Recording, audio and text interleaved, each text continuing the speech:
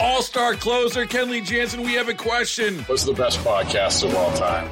Baseball isn't boring, baby. I'm Rob Bradford, and every single day I'm sitting down with the biggest names to show you this great game is the greatest game. It's my podcast. It's my passion. It's a cause I started more than 2 years ago and is now the most prolific national daily baseball pod there is. Another fact. So jump aboard the BIB Express. Follow and listen to Baseball Isn't Boring, presented by Wasabi Hot Cloud Storage on the free Odyssey app or wherever you get your podcasts.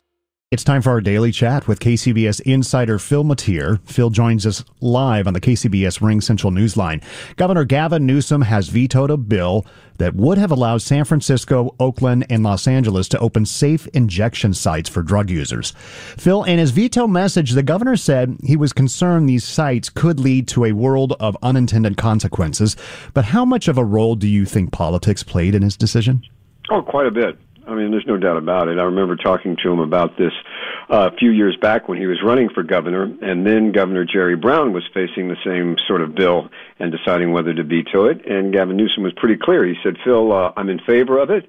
I lean that way, but I know that it's going to cost me politically if I sign something like that. But at that point, he said, but I think I would do it. Well, times have changed a little bit. He's actually governor right now, and he's raising his national profile considerably, running ads about California and Florida and Texas, and I'm not sure this would exactly fit in well with the national script. The idea of California already facing a fentanyl crisis, opening up doors for safe injection centers where people could be taking the drugs under the administration of a city-sanctioned operation. Did you see this veto coming?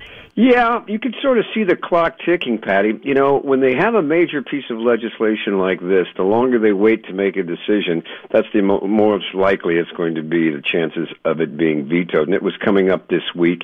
He wasn't getting in touch with Scott Wiener, the author of the bill, about, possible signing of it. There was some thought that he might just let it slip by, but no, he decided to veto it. And so, no, I don't think it comes as a surprise. There's going to be some blowback. People are going to be saying, hey, you've said one thing and now you're doing another. The advocates for this are not going to be happy. But, we have to look at it, pragmatically as well. It narrowly passed both the state assembly and the state senate. Not everybody was on board on it. It's a controversial idea. And the governor is playing it safe on this one.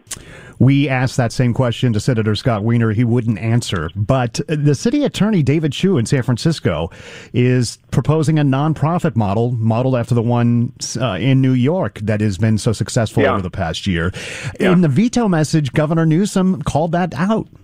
Yeah, and but you see, we've already been doing it to a certain degree. I mean, what we had was a drop-in center down around UN Plaza where people were going in and doing drugs. Now, the drugs weren't being necessarily tested. That's what these would be doing, and administered with supervised administration. But no, the governor's called it out, and what we're going to see here is where does it go from here?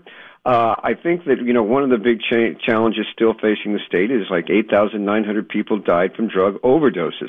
It would have been a lot last year. It would have been a lot more if not for Narcan, which is an easily administered inhaling drug that cleans your system out on opiates and brings you back from near-death experiences.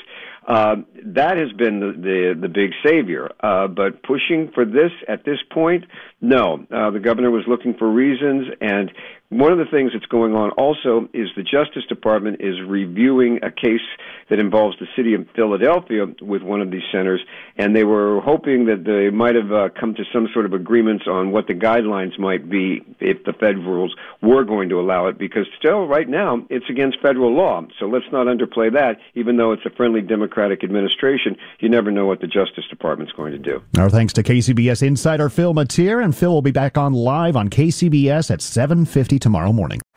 Baseball is in full swing. NBA playoffs are heating up, and your NFL team is gearing up for training camp. Listen to the latest on the teams you love here on the Odyssey app. The biggest sports radio stations in the country, providing unrivaled local coverage of their teams, all in one place. Exclusive interviews with players, coaches, and team executives, streaming live and always available on demand. Stay in the know with your favorite teams right here on the Odyssey app.